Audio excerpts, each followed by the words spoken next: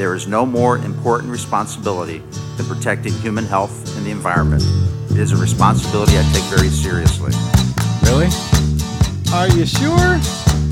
Are you sure about that? Well, I don't know why I came here tonight. That's why. I got the feeling that something ain't right.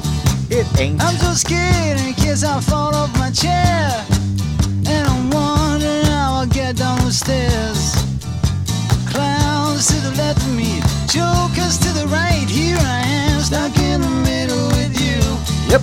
Yes, I'm stuck in the middle From with Pacifica you. Radio in Los Angeles, this is the BradCast, as heard on KPFK 90.7 FM in LA. Also in Red Bluff and Redding, California on KFOI, Round Mountains KKRN, and Eureka's KGOE.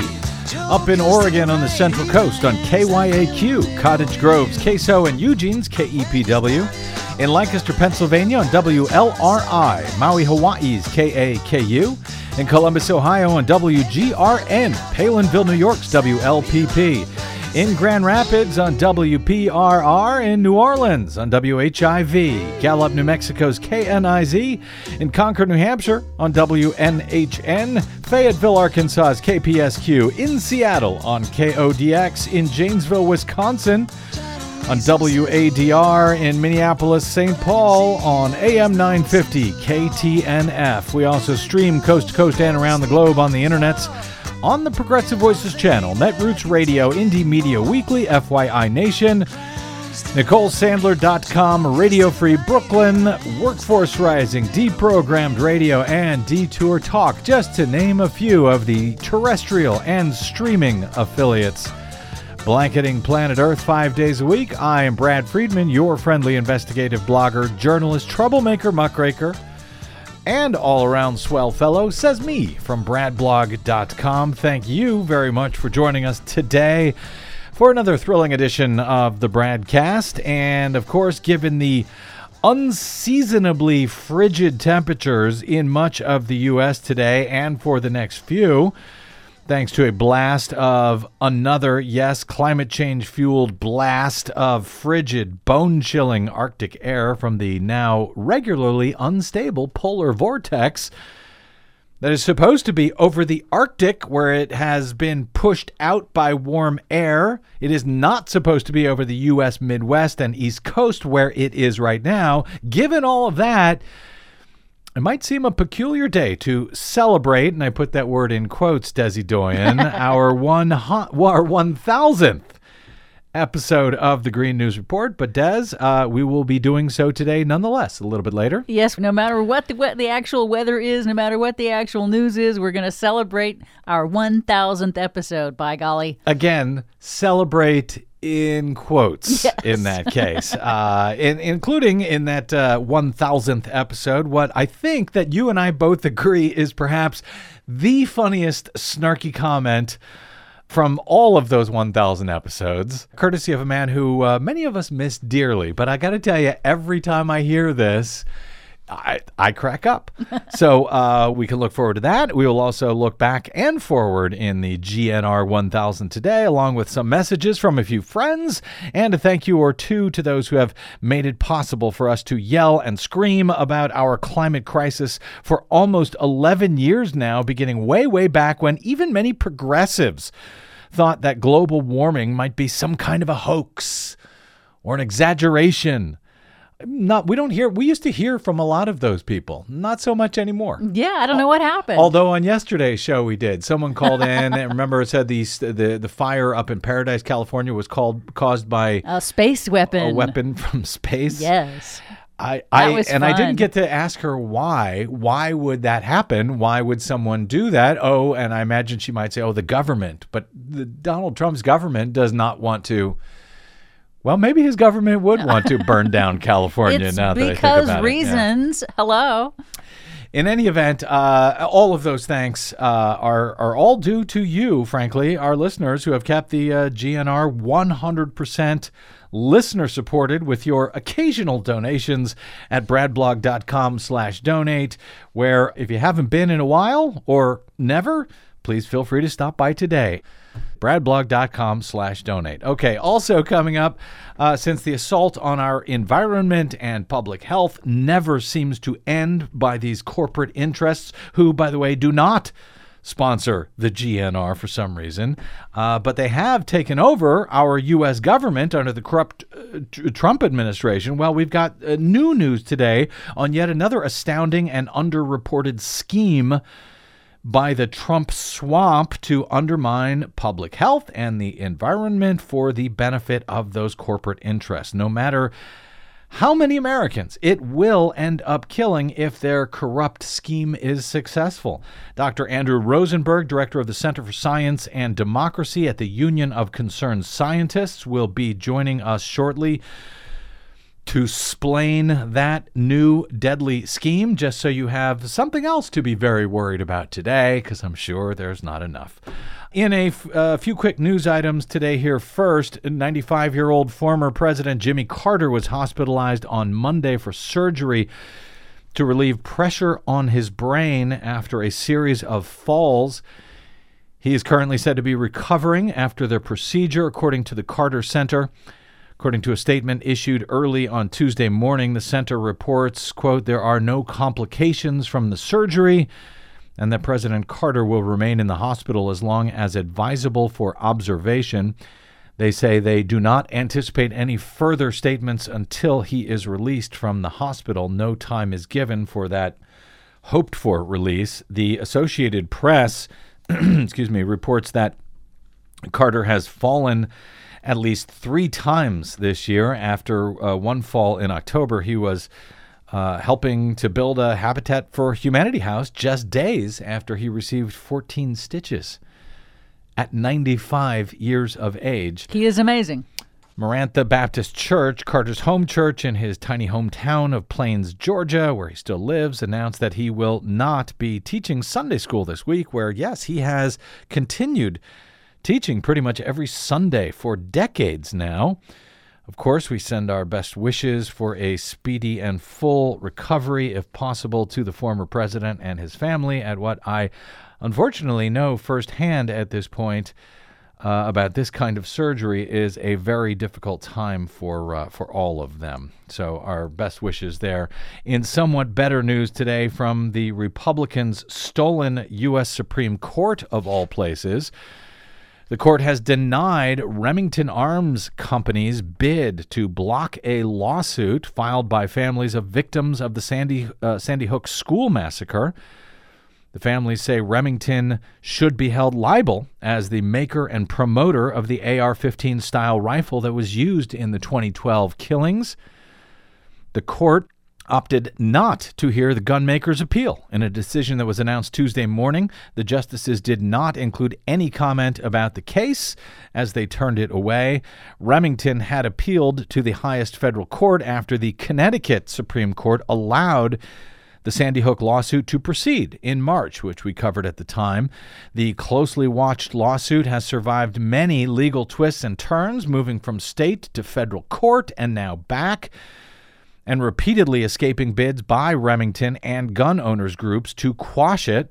The High Court's decision is seen as a blow to the gun industry. Depending on the outcome of the case, it could open the door to gun violence victims' families suing gun manufacturers for damages, not just in the Sandy Hook case, but in many others. A 2005 federal law actually protects many gun manufacturers from wrongful death lawsuits brought by family members. That's a special carve-out exclusively for the gun industry that virtually no other industry enjoys. But families of victims of the elementary school shooting in Newtown, Connecticut, are pushing a different approach. They are attempting to hold Remington responsible for the way that their products were marketed. Remington says the case, quote, presents a nationally important question about U.S. gun laws, namely how to interpret that 2005 Protection of Lawful Commerce in Arms Act. That grants broad immunity to gun makers and dealers from prosecution over crimes committed with their products. Remington manufactures the Bushmaster AR-15 style rifle that was used in December of 2012 to kill 20 first graders and 6 adults at the elementary school. The families accused Remington of violating Connecticut's unfair trade practices laws when it, quote, knowingly marketed and promoted the Bushmaster rifle for use in assaults against human beings. The 2005 federal law that shields gun companies from liability has several exceptions, including one allowing lawsuits against a gun maker or seller that knowingly violates state or federal laws governing how a product is sold or marketed. In filings with the Supreme Court, the Sandy Hook families say Remington published promotional materials that promised military-proven performance for a, quote, mission-adaptable shooter in need of the, quote, ultimate combat weapons system. They also accused the company of fostering a, quote, lone gunman narrative as it promoted the Bushmaster, citing an ad that proclaimed, quote, forces of opposition, bow down. You are single-handedly outnumbered. Parents who lost their children on that horrible day have said it was no accident that the shooter picked the AR-15 style rifle to carry out the shooting rampage. In March, the Connecticut Supreme Court breathed new life into this lawsuit when it ruled that the families can, in fact, sue Remington for marketing a military-style weapon to civilians. That decision reversed a Connecticut Superior Court's ruling that would have ended the case. And now that the U.S. Supreme Court has declined to take up Remington's appeal, the case will return to a lower court in Connecticut. And yes, if successful there, it is a very big deal. So we will be keeping our eyes on it today. In less good news out of the Republicans' stolen U.S. Supreme Court today, according to a number of court watchers who were in the room on Tuesday for this hearing over DACA, the deferred action for childhood arrivals. Thank you, for childhood arrivals. That is Donald Trump is basically trying to undermine, is trying to stop the protection that Barack Obama had given to children, to kids who had come here very young through no fault of their own, came to this country as immigrants, the protection from deferment that they had enjoyed and which Donald Trump is now trying to kill. Well, the bad news that seems to be coming out of the court today is that at least 5 justices on the stolen Supreme Court seem ready to cut that law down, to kill DACA entirely, according to those reports. I'm sure we'll have more on that this week, and we will also have more on, yes, the impeachment hearings, the public hearings that are underway as of Wednesday in our nation's capital. House Intelligence Committee Chair Adam Schiff sent a note to members of his committee on Tuesday establishing the procedures for this week's public hearings in the House impeachment probe of Donald J. Trump. These procedures, he writes, are consistent with those governing prior impeachment proceedings and mirror those used under Republican and Democratic House leadership for decades, he said. According to the procedures that will be on public display beginning Wednesday morning, Schiff and the Intelligence Committee's ranking member, Devin Nunes, also of California, along with Adam Schiff, they will both be allowed to deliver opening statements at the beginning of the hearings, and as will the witnesses. Then Schiff and Nunes each will hold up to 90 minutes of extended questioning of the witnesses, during which only the 2 committee leaders and the committee counsels for both Democrats and Republicans may ask questions. Yes, both Democrats and Republicans, just to cut them off at the knees once Republicans start whining that the procedures are unfair to them. They have not been unfair to them, even in the closed-door hearings. Despite the nonsense you have heard, even in the closed-door hearings, Republicans were there the entire time, sharing equal time with the Democrats in those closed-door depositions over the past several weeks. In any event, in the public hearings, after that initial extended rounds of questioning, committee members will then each have 5 minutes to speak to or question the witnesses. So we'll have Long questioning from the chair and the ranking member and the attorneys, and then we'll get to that familiar 5-minute rule where they go around to the various members who wish to ask questions or grandstand, pontificate, whatever it is they might want to do. Besides laying out the hearing procedure, Schiff also set the parameters of the investigation to focus only on Donald Trump's efforts to use his office to get foreign governments to manufacture dirt on his political opponents. Schiff reiterated that the hearings, quote, will not serve as venues for any member to further the same sham investigations into the Bidens or into debunked conspiracy theories about the 2016 U.S. election interference, as we noted on yesterday's program, that he had accused Nunes of attempting to do over the weekend in the GOP's request for testimony from Joe Biden's son Hunter at these public hearings and from the whistleblower whose complaint kicked off this impeachment inquiry just over a month ago.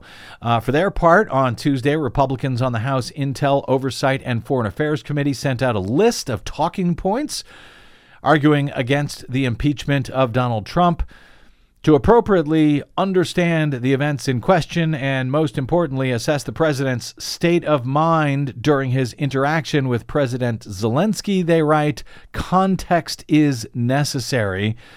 This in a memo first obtained by CNN. 4 key pieces of evidence are fatal, they write, to the Democrats' allegations, stripping away the hyperbole and hysteria. These indisputable pieces of evidence show that there was no treason, bribery, or other high crimes and misdemeanors as required by the U.S. Constitution. These facts are, and they list 4 bullet points here.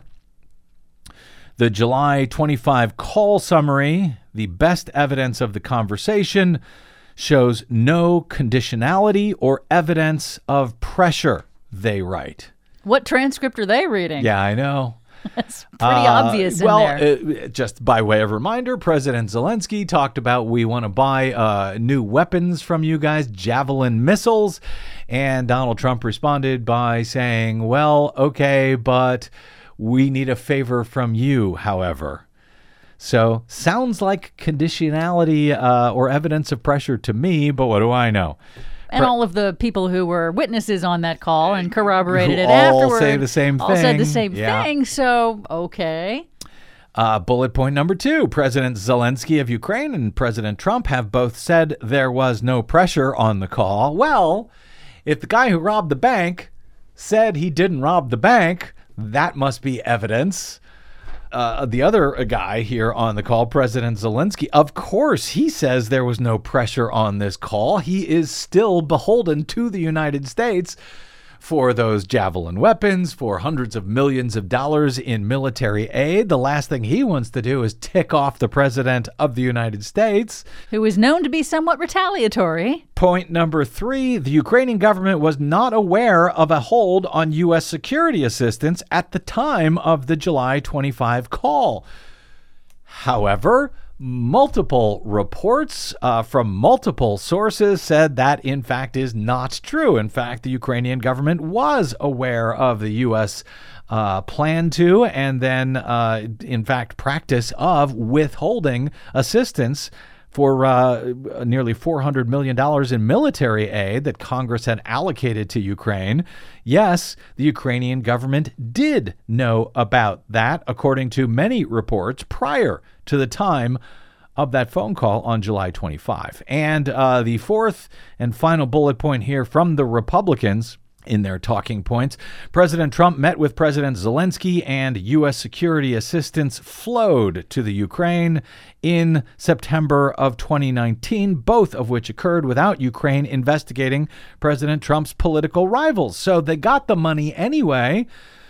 So clearly, there was no crime here, no high crime or misdemeanor. Problem with that, of course, is that the money flowed to Ukraine in September of 2019, long after media reports had come out criticizing the administration for withholding that money to Ukraine. So if that's all they got, those 4 talking points, it don't sound like they're heading into these public hearings with much. The open hearings will begin on Wednesday with Trump's acting ambassador to Ukraine, Bill Taylor, and his Deputy Assistant Secretary of State, George Kent, giving testimony, followed by public testimony on Friday by former ambassador to Ukraine, Marie Yovanovitch, the longtime civil servant who is said to have been pushed out of her job with false claims by Donald Trump's allies who felt that she would get in their way of this plan to extort Ukraine for dirt on Trump's political opponents. We will no doubt be covering noteworthy developments from those public impeachment hearings, only the fourth such hearings in this nation's history, on our next BradCast. Meanwhile, while everyone is understandably focused on that historic event, the Trump administration is hoping you really don't notice their newest scheme to undermine public health and safety at the EPA by undermining the very underpinnings of scientific research that has been used for decades to establish regulations on toxic pollution in our air and our water. That shameful and much less noticed story is next on the BradCast, as we're joined by a longtime scientist who argues the administration's new scheme to undermine it will be a boon for polluting corporate industries, but will, yes, devastate public health and environmental protections. That's next on the BradCast. I'm Brad Friedman. Don't touch that dial.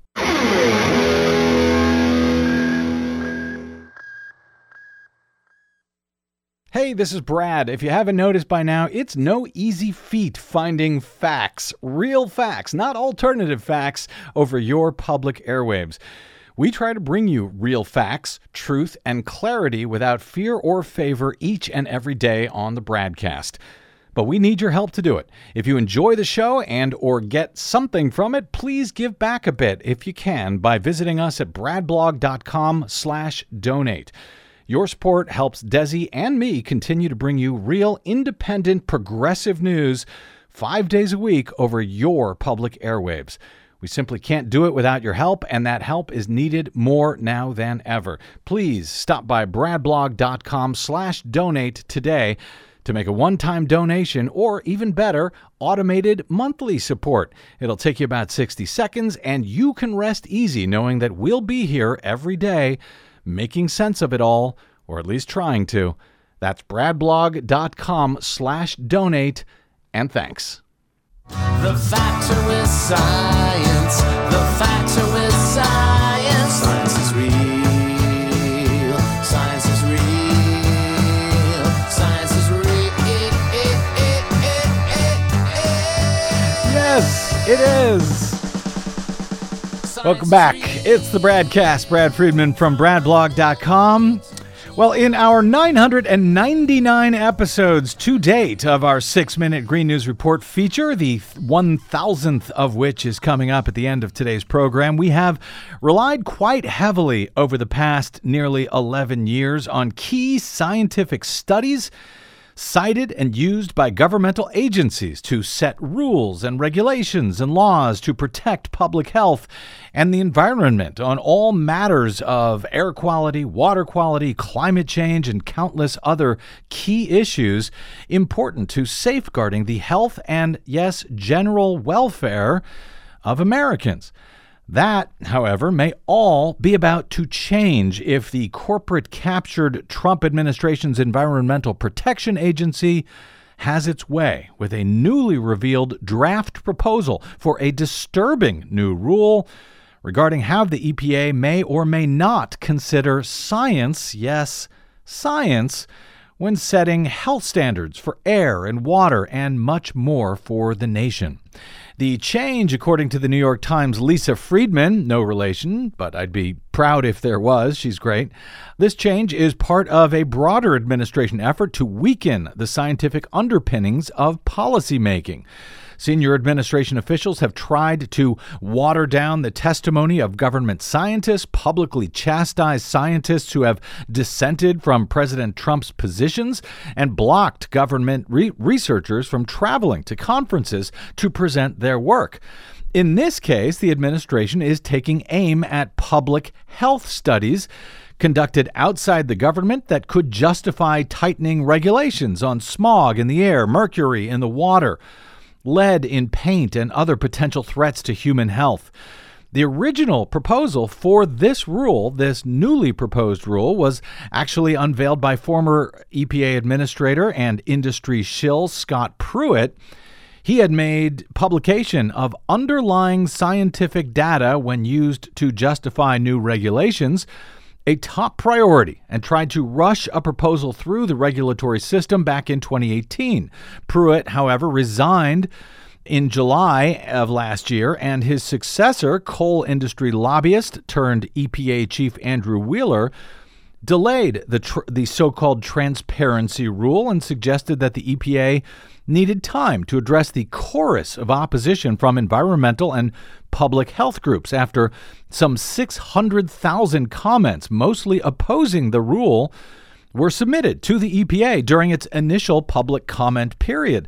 But a draft of a revised version of the regulation, headed for White House review right now and obtained by the New York Times, shows that the administration intends to widen the scope of the original regulation, not narrow it. The new, even more draconian rule, largely supported only by corporate industries, would significantly limit the scientific and medical research that the government can use to determine public health regulations, overriding protests from scientists and physicians who say the new rule would undermine the scientific underpinnings of government policymaking. A new draft of the EPA proposal titled Strengthening Transparency in Regulatory Science would require that scientists disclose all of their raw data, including confidential medical records, before the agency could consider an academic study's conclusions. Trump EPA officials, in what seems an Orwellian turn of phrase to me at least, called the plan a step toward transparency and said the disclosure of raw data would allow conclusions to be verified independently. "We are committed to the highest quality science," Administrator Wheeler told a congressional committee in September. "Good science," he said, "is science that can be replicated and independently validated, science that can hold up to scrutiny."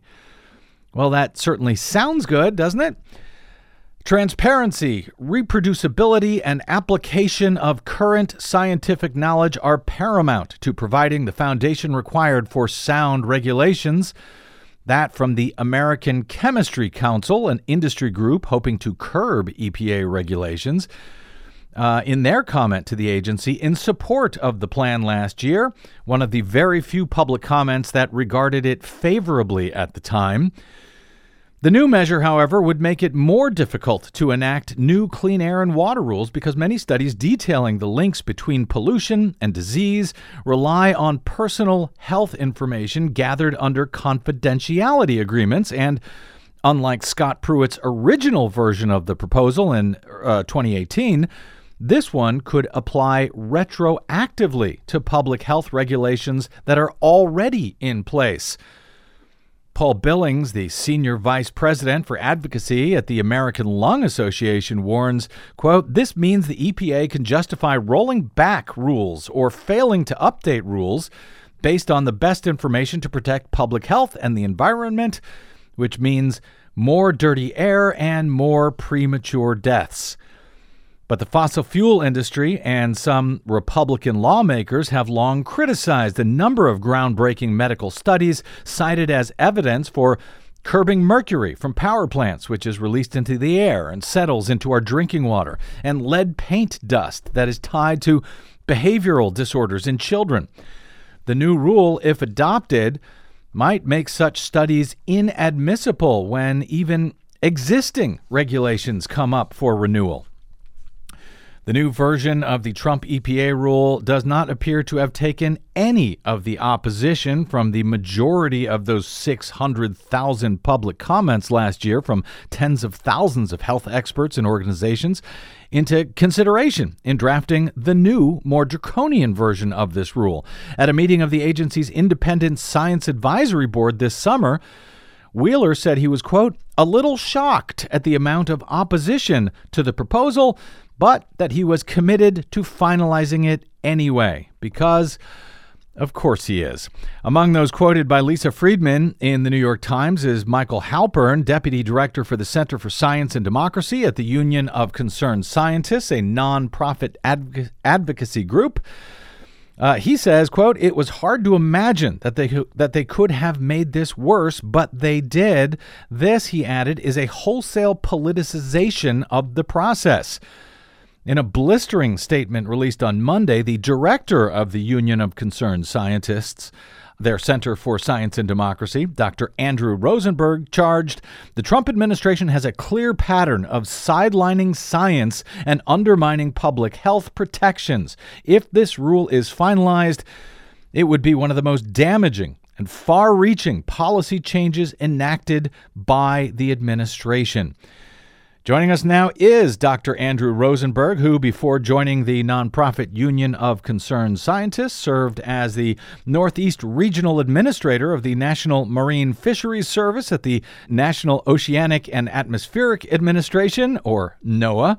He has authored dozens of peer-reviewed studies and currently teaches at the University of New Hampshire. Dr. Rosenberg, welcome to the BradCast, sir. Nice to be with you. So Wheeler and Trump's EPA here are couching this as an important effort to improve transparency in scientific decision-making at the EPA, but it sure feels a lot to me anyway like some of the administration's other tricks to benefit corporate interests and partisan political motives, like claiming citizenship data is needed in the census to improve enforcement of the Voting Rights Act, or that a power plant must keep a stockpile of coal on hand at all times for national security purposes, or even that hundreds of millions of dollars in military assistance must be withheld from Ukraine in order to root out political corruption in their country as opposed to ours. Is there any actual sound scientific or environmental improvement reasoning to implement a rule like the one they are now proposing? In a word, no. There's absolutely no scientific basis for doing this, and one of the ways that you can tell that, it's not just my word for it, but they put no justification in the rule. They didn't even identify what problem they're trying to solve, and there's no analysis of what the impacts of putting this rule in place would do. There's not even analysis of how much it would cost the agency, but more importantly, how would it affect the agency's work? Absolutely not a single word how it would impact the agency's ability to put public health protections in place. So there is no merit to this proposal at all. This is an idea that's been around for a long time, and it seems to be a zombie because it never goes away, no matter how bad it is. I suspect, of course, that this will be challenged in court, as so many of these rules of the EPA and these other agencies have been. And I know you're not a lawyer here, but don't they have to justify reasons for making these rules when they propose them? Wouldn't this cut them down in court if they do not have that sort of justification? Well, I mean, the court challenge, it definitely will be challenged in court, without question. But, of course, that's always an uncertain process. Courts often defer to agency expertise. Now, it is interesting here that they have, in this supplemental rule, clarified some issues from the first release of the rule. Mm-hmm. And in clarifying, as my colleague said, they've made it quite a bit worse, and they broadened the scope. But I think they've done that clarification because immediately a court would say, what do you mean? Mm-hmm. This is unclear. So they've done that in part because they are claiming, I believe falsely, that they're addressing some of the 600,000 comments that came out, but also because they know that this, the earlier slapdash version of the rule really wouldn't even pass legal muster, even in a very friendly court. So in practical terms, when Wheeler and Trump's EPA here and the industries that they work for, apparently, when they discuss the need to release the, quote, underlying data, they say it's needed for, quote, sound science. What are they actually talking about, and what is the problem with making all of the scientific data cited for a new rule transparent to the public? So what they're talking about is, this is a sleight of hand, of course, as you pointed out before. They're claiming this is about transparency. And in order to meet their claim of transparency, they say that the raw data, in other words, the original data that is going to be analyzed in a study as collected from study participants or from experiments, be made fully available to the public, and all of the computer code and any modeling analyses also be made fully available to the public. Might be it was proprietary software, but that doesn't matter. You have to make it fully available to the public. I can't wait for somebody to say, well, we need to see the code for Microsoft Word because, because that's how the paper was written. So they're claiming you need to do that to be confident in the study, which is just nonsense. I mean, I've been a scientist for 35 years. I've written 150 papers that have been peer-reviewed. I peer review, and I'm a journal editor all the time. I never ask for the raw data, the so-called raw data. That means the data set that you're going to analyze that was collected. The reason I don't is because what I want to know is how was the information collected? What are the characteristics of that data, the so-called statistical characteristics? How is it going to be analyzed? What are the problems in the methods for collecting the data, the study design, the analysis, and do the conclusions stand up when you look at the results from whatever methods are applied? And from that, that's a standard kind of what we would call a peer review. From that, you identify potential problems in a paper, and it's quite common for people, once they even submit a study for publication, to redo it 2 or 3 times. What they're claiming is that the raw data must be available to the public so the public can analyze it for themselves. So I don't know what you do on weekends. I mean, do you analyze air pollution raw data and do the statistical modeling? Well, I'm sort of strange. I might do some of that on my weekends, but most people, I suspect, do not do that sort of thing.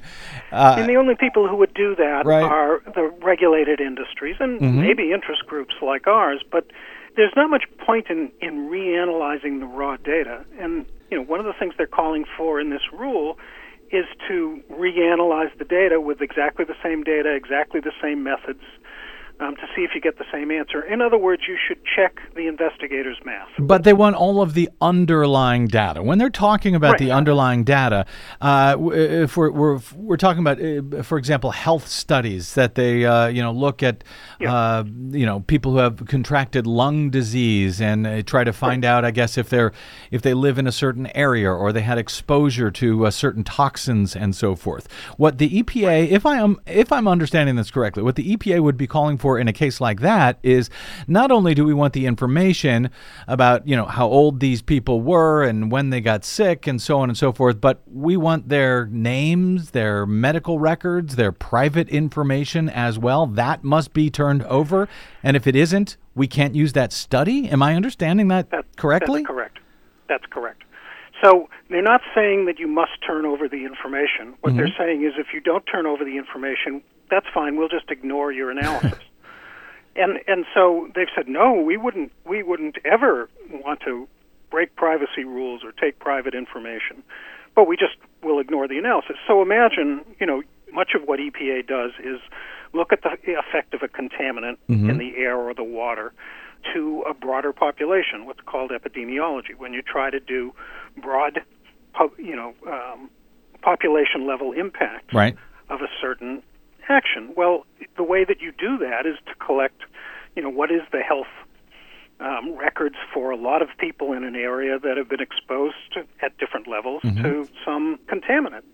Well, they're saying, well, we don't really want to do that. And what industry has always maintained is, well, you can't regulate us unless you can draw a straight line between, exactly what we did and exactly the disease or health outcome that someone had. But of course, the world is a more complicated place. So you often use these population-level studies to say, do we believe there's a risk to the population? And they're done very carefully. And you use the overall weight of evidence. You don't use one study. You use multiple studies, laboratory studies, field studies, studies from other countries in similar conditions, and so on, and you put it together in the weight of evidence. The EPA is now saying, well, forget about all that. That's what scientists would do. All we care about is that the data is public. So if the data is public, we'll give the most weight to that study. And if the data isn't public, we'll ignore it. And there might be some things in between, and we'll consider that, but we won't really the most important thing is the data is public, not how well the science was done. Right, even whether the data is publicly available. So even if that science shows a very serious public health problem, if for whatever reason, because the study was done over time with confidentiality agreements with the various patients, that science must be ignored and cannot be used in either new rulemaking procedures or when some of these older regulations come up for review, if they were based on some of those studies.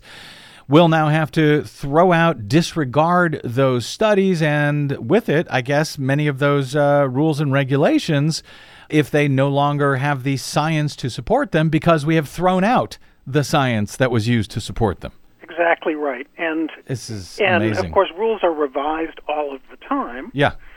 So that would mean that slowly you would erode away the public health protections that have been so incredibly successful. That's why the air is cleaner. That's why the water is cleaner. That's why drinking water is safer. But we still have many problems. And then the EPA, in their response to the New York Times article, did a little bit of a sleight of hand and said, no, we never implied that it would apply retroactively to regulations, because what they implied was it would apply retroactively to the science that those regulations are based on, so when they come up again, unbelievable, they can remove it. So they're playing a lot of games here. It knocked me over with a feather, Dr. Rosenberg.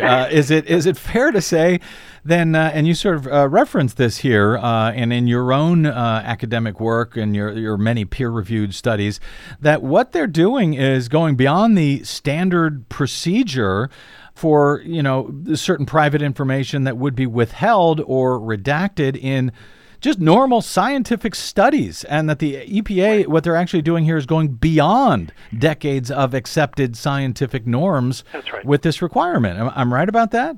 You are right about it. And they've said in this supplemental rule, well, we can use some of the methods that are used in medical studies by the CDC and other places, which are enormously expensive and only applied to government-collected scientific data. And the EPA has no estimate of how much that would cost and how it would impact their mission. So even the people who maintain those systems say this is not practical for what the EPA is doing, but the EPA has just ignored that. And they're just charging ahead. And just in direct practical terms, why are they doing this? Well, this has been a long time part of what we call the disinformation playbook that many industries and special interests use. It was devised by people working for the tobacco industry to fight secondhand smoke regulation. And one of them, in fact, was quoted, Stephen Malloy was quoted in the New York Times article. And, he's also been quoted in the past of saying, if we can get this into place, they'll never be able to regulate secondhand smoke or anything else because it will set up an impossible barrier. That's his goal. Yeah. That's the goal. So, people who are dealing with things like particulate matter would like something like this in place because it wouldn't enable you to reduce the standards for particulate matter quite so easily. And particulate matter kills 100,000 people a year.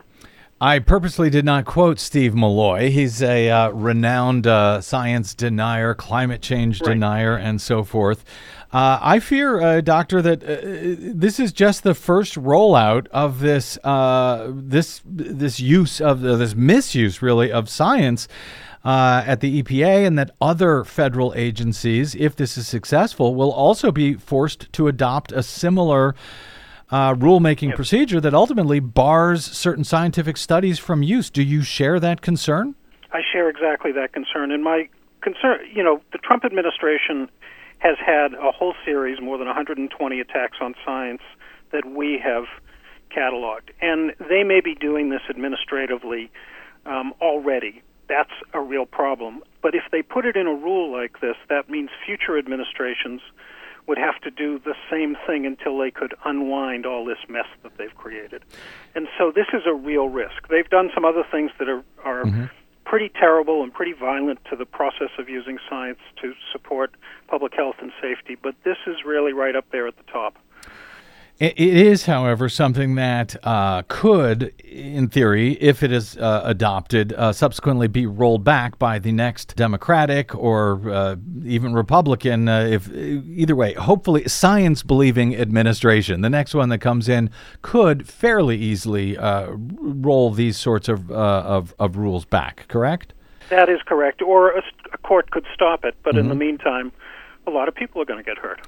Is there anything, lastly here, that the public can do at this point on this new rule? You know, we often point people to, I think it's regulations.gov, where they can ring in with public comments. But, you know, the previous, less draconian version received some 600,000 comments against it for the most part. So, I mean, what is the public to do here if someone's listening to this conversation and thinks this is as outrageous as it sounds and wants to take action? So I think there are really three things perhaps that are important. The first is that public comments, even if the agency did not respond and adhere to the public comments, those are now part of the administrative record, so a court is going to see that. So to the extent that those comments are substantive and say, this is a study that I have done that would be excluded and that would do real damage, that's part of the administrative record. So it is important to comment even if the agency doesn't do what you ask them to do. It's also really, really important for people to reach out to their elected representatives and say, first of all, this is unacceptable and I want you to look into it. I want to hear you question this in hearings. This makes no sense to me. It puts me and my community and my children at risk. And elected officials do, believe it or not, still listen to their constituents if you are active and helpful and coherent and say, you know, this really concerns me and I'm in your district. And the third thing is to try to educate a broader public. This isn't about transparency. This is about restricting the ability of the government to do the job that we want them to do, that is to protect public health and safety. And people need to know that. And they need to contact, everyone needs to ultimately contact their elected officials and vote and, participate in democracy to push back against these kinds of actions.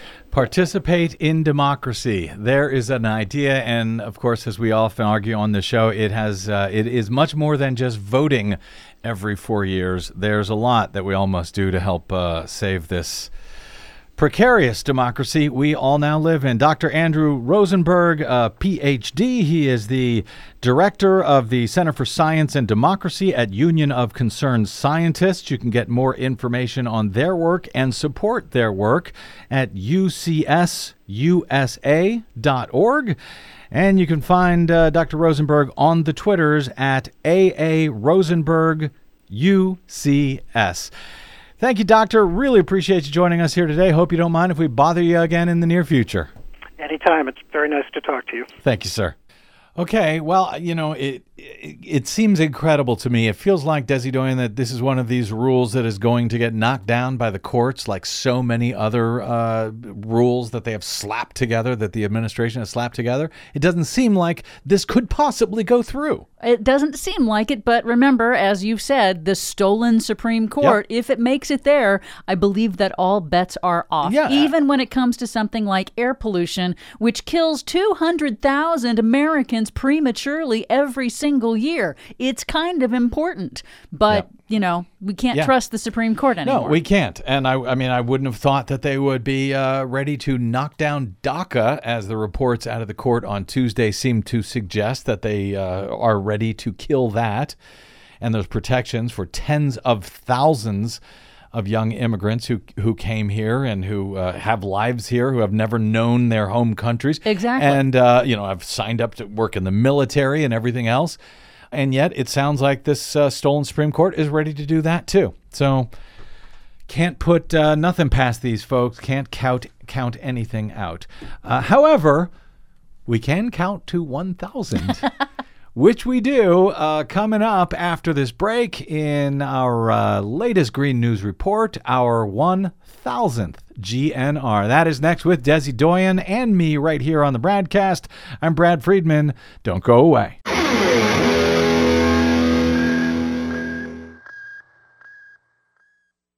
What the public hears on the public airwaves matters. At the BradCast, we do our best to bring you accurate news and analysis on the issues that actually matter, and we do it all independently, without corporate or political influence. But we can't do it without you, now more than ever. Please help us stay on your public airwaves by going to bradblog.com/donate to help keep us going. That's bradblog.com/donate. And thanks.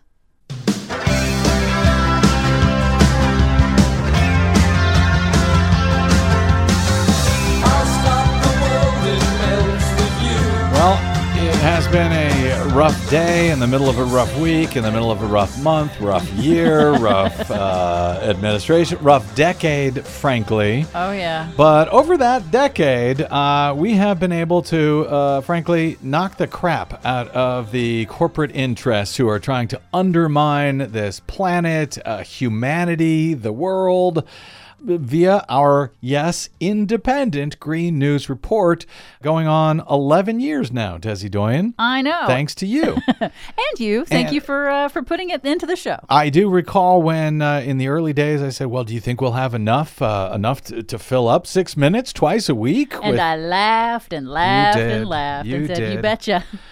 The only problem now is like how to fit it all into those 6 minutes. Which we never can. So, of course, always go to greennews.bradblog.com to see all the stories that we weren't able to cover because there are so many of them. They're all fascinating. All of the Green News extras that Desi takes time to link to, and it spends a lot of time making sure that everyone at least has no excuse for not knowing what the hell is going on. And we do that once again in our latest 1000th Green News Report. Looking back and looking forward at 1,000 episodes of the GNR. All of that and more straight ahead from BradBlog.com. I'm Brad Friedman. And I'm Desi Doyen. Stand by for 6 minutes of independent green news, politics, analysis, and the funniest snarky comment in our 1,000 episodes. And in 50 years, I don't want my grandson, Joe, to turn to me and say, Grandpa, you were in the Senate and you knew about the severity of climate change. Why didn't you do anything to stop it? And also, why are you still alive? You're 115 years old. This is your Green News Report.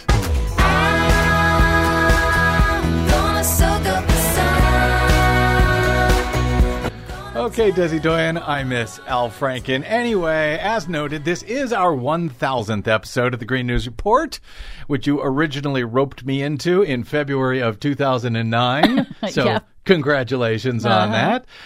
To help us celebrate the milestone, if we can call it that, our friend, longtime former Weather Channel meteorologist and extreme weather record tracker, Guy Walton, sent some facts and figures to help us put things in perspective today. He notes that when we started in February of 2009, levels of CO2 in the atmosphere were about 387 parts per million. In 2019, more than 10 years later, those levels have shot up now to 410 parts per million, which is a lot higher than climate scientists say we should be at. And when we started in 2009, Walton reports, global surface temperatures had already warmed 1 degree Celsius above pre-industrial levels. And in the nearly 11 years since then, the planet has warmed an additional 0.2 of a degree Celsius on average, which has brought with it more frequent back-to-back extreme weather disasters. Superstorm Sandy, Hurricanes Maria, Harvey, Michael, the California fires, the Mississippi River floods, to name just a few in the U.S. alone, that have cost the United States billions of dollars in damages. At this rate, Walton says, we are likely to reach the threshold of 1.5 degrees Celsius warming above pre-industrial temperatures by 2030. The year scientists say we must already be on track to cut our emissions in half. Guy also notes we are now seeing far more new daily high temperature records and far fewer daily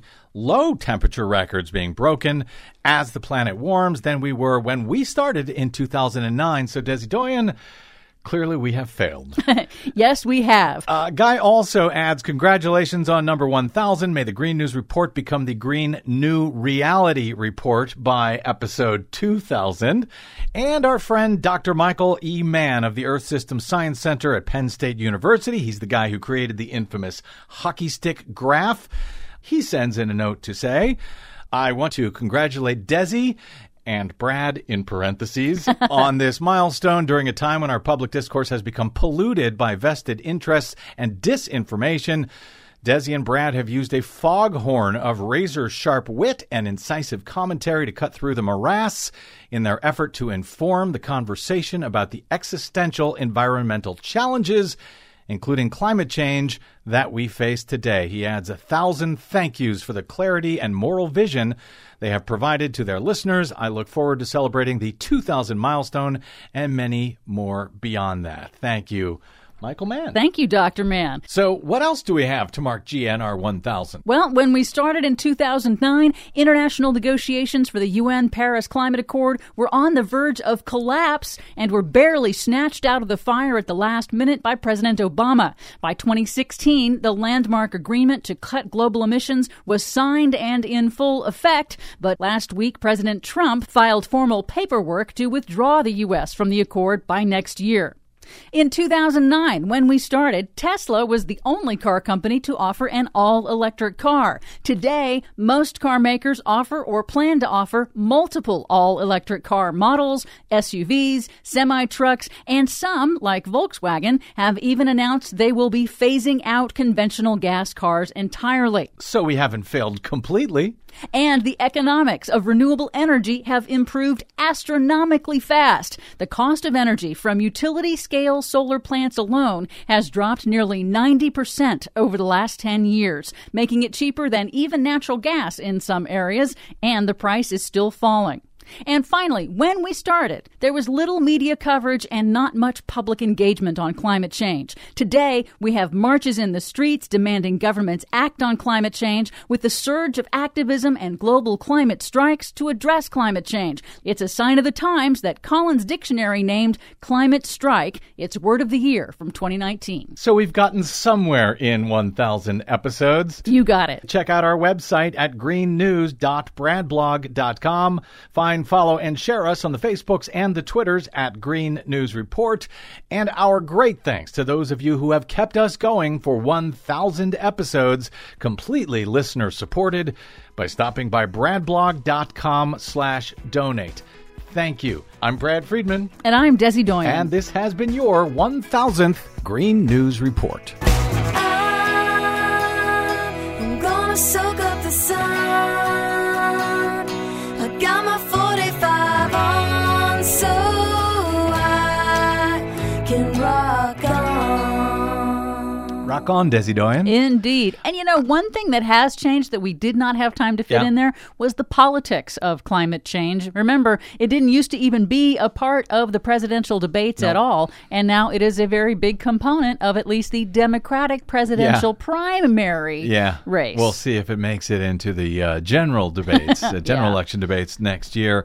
But the other thing is I'm very proud of the fact that we have been covering and warning people about climate change for more than a decade now, when I don't know if any other outlet, media outlet anywhere has been focusing on it as regularly and as directly as we have on the Green News Report. For as long as we have. And even on the BradCast. All right, that is it. Thank you. Congratulations, Desi Doyen, our producer. My thanks to our guest today, Dr. Andrew Rosenberg of the Union of Concerned Scientists, and to all of you for spending a portion of your day or night with us. If you missed any portion of today's show or any other, we make them all available for free to you at bradblog.com. Thanks to those of you who support our efforts at bradblog.com/donate. Drop me email if you like. I am BradCast at bradblog.com. On the Facebooks and the Twitters, I am simply the Brad Blog. She is Green News Report. And that is it. Until we meet again tomorrow, I'm Brad Friedman. Good luck, world.